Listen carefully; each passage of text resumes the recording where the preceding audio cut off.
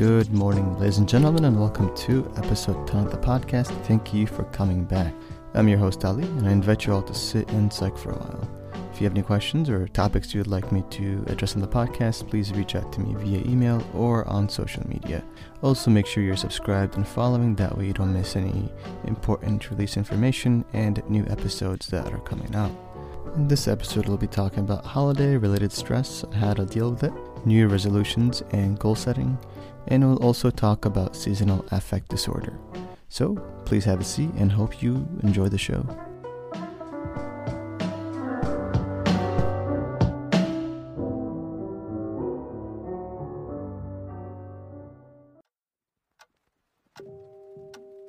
The holidays can be a very stressful time of the year. There's a lot to do, and while we often look forward to the holidays and the time off, we sometimes dread the stress that can come with it.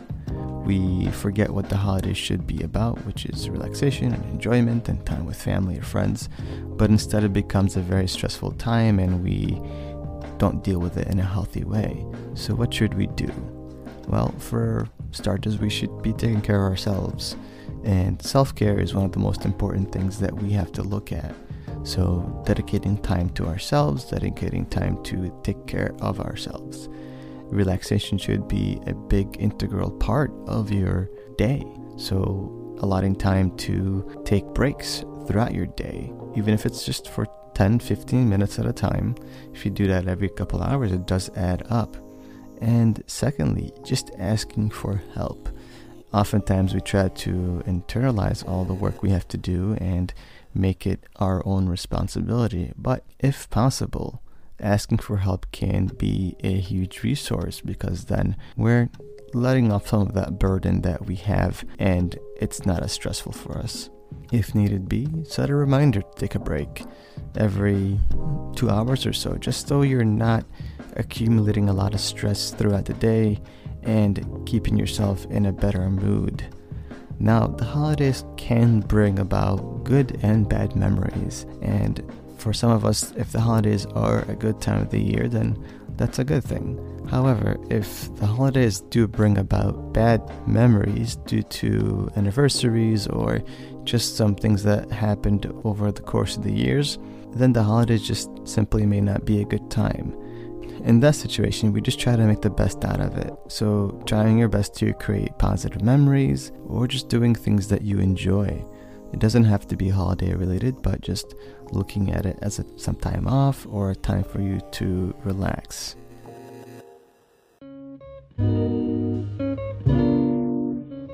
Now, New Year's does bring about a new beginning, but we often put a lot of stress and pressure on ourselves in this time. There's a lot of expectations on ourselves, and we don't often take into consideration how life can shift, and there's a lot of things that change in our life.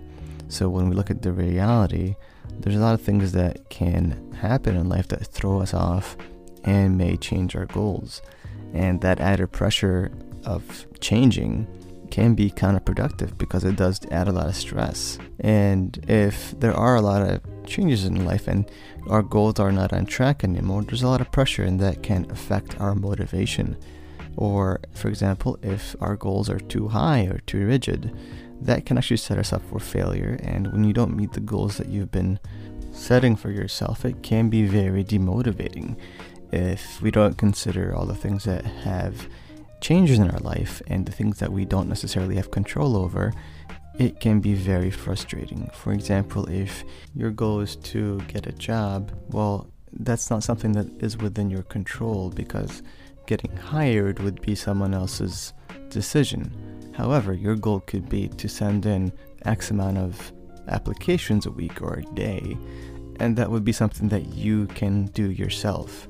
So when you have to look at goals, there's a really good, easy way to look at it. They have to be SMART goals. SMART is an acronym, and it stands for specific, measurable, achievable or attainable, relevant, and time specific. So when we set a goal for ourselves, it has to be specific. When we make our goals too broad or general, it's really hard to figure out if we've met it or what we need to do to achieve it. Making sure your goals are specific. 2, it has to be measurable. What are you going to use as a way of measuring or quantifying that you've met this goal? And the third thing is that this goal is achievable or attainable and just mainly realistic. Can this goal be something that you can achieve within your control, within your resources, and so forth? The fourth thing is that it is relevant. It aligns with your values and your life goals and is something that would get you closer to those values and goals. And lastly, time specific. When are you planning on reaching this goal? What is your deadline? So let's do a few examples. The first one is working towards getting a job. So my goal would look something like I'm going to apply for 5 jobs a day until I find a suitable position or I get an offer. In this example, we've set up a specific goal of applying for jobs. We've applied for 5 jobs a day. It is something that we can realistically do. It aligns with what we're trying to achieve. And we've given this goal a deadline, which is basically when we reach a job offer or we get a job that we like. Another goal could be related to physical health. So, for example, I'm going to work out 4 days a week for a total of 30 minutes each day. And I will be reaching this goal by the end of the first month, and I will continue it for 4 months. And then at that 4-month mark, I will be checking and examining if there is things I can do differently, or if I can improve my time, or I have to change my time for this goal. When setting any goal for yourself, we have to take into account that things will happen in life to throw us off. And it's okay if we get off track. The important thing is to make adjustments and see what we can do differently. If our goals are too rigid, then we sometimes, like I said before, feel demotivated and just give up. So what we can do differently is that we can take a step back and look at the situation as a whole. When we take into account the circumstances that we're in, we can be in a better place to forgive ourselves if we don't necessarily meet the goals that we're trying to achieve. Tying this back to New Year's and New Year's resolutions, we have to make sure that our resolutions are smart in every way, and that when we make a goal for ourselves in the beginning of the year, it's bound to change, or it's bound to get affected by things that happen in our life. And our resolutions shouldn't necessarily be strict or rigid throughout the year. They should be changing as our lives change. We may develop different interests, or we may gain some new knowledge, and that can change the goals that we set out to achieve in the beginning. So you're almost looking at your resolution as a living document that's not etched in stone, but rather adjustable and can change based on where you are in your life. The next thing I want to talk about is seasonal affective disorder.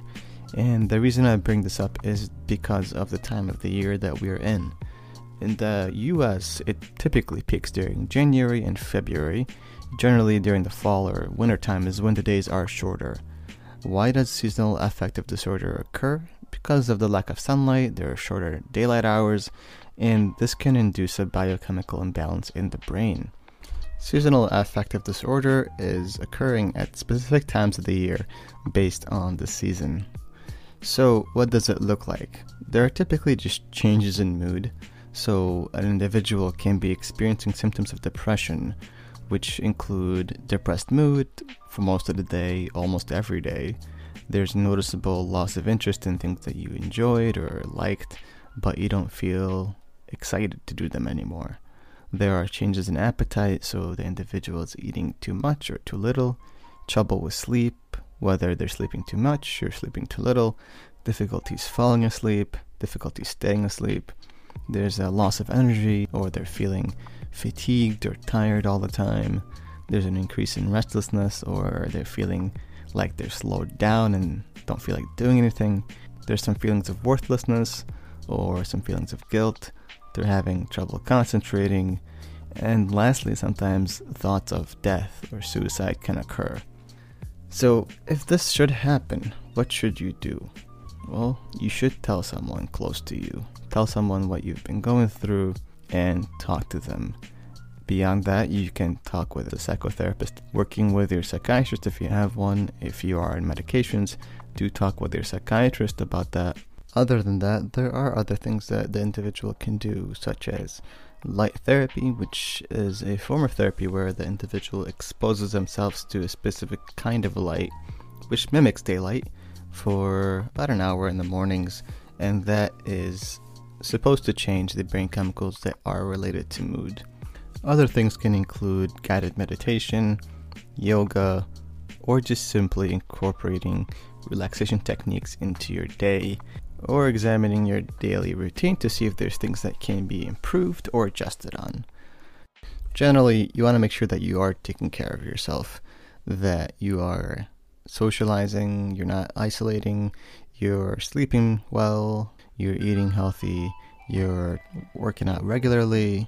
Practicing stress management skills can be really helpful as well. Additionally, maybe even taking a trip to somewhere that's warm if you're experiencing wintertime seasonal affective disorder, or cooler places if you're experiencing summertime seasonal affective disorder. Now, what you shouldn't do is just simply discount this as wintertime sadness, because it does affect a good chunk of your life. It could have an impact on your relationships, your productivity at work or in school. It can lead to other issues such as anxiety or substance abuse. So if you or someone you know is starting to experience these symptoms, it's something that should be looked into rather than ignored prior to the symptoms worsening. And that brings us to the end of the episode. Thank you for listening and thank you for coming back. Again, if you have any topics or questions you would like me to address in the podcast, please reach out to me via email or social media. Also, make sure you're subscribed and following, that way you don't miss any episode releases. Thank you for coming by, and I will see you next time.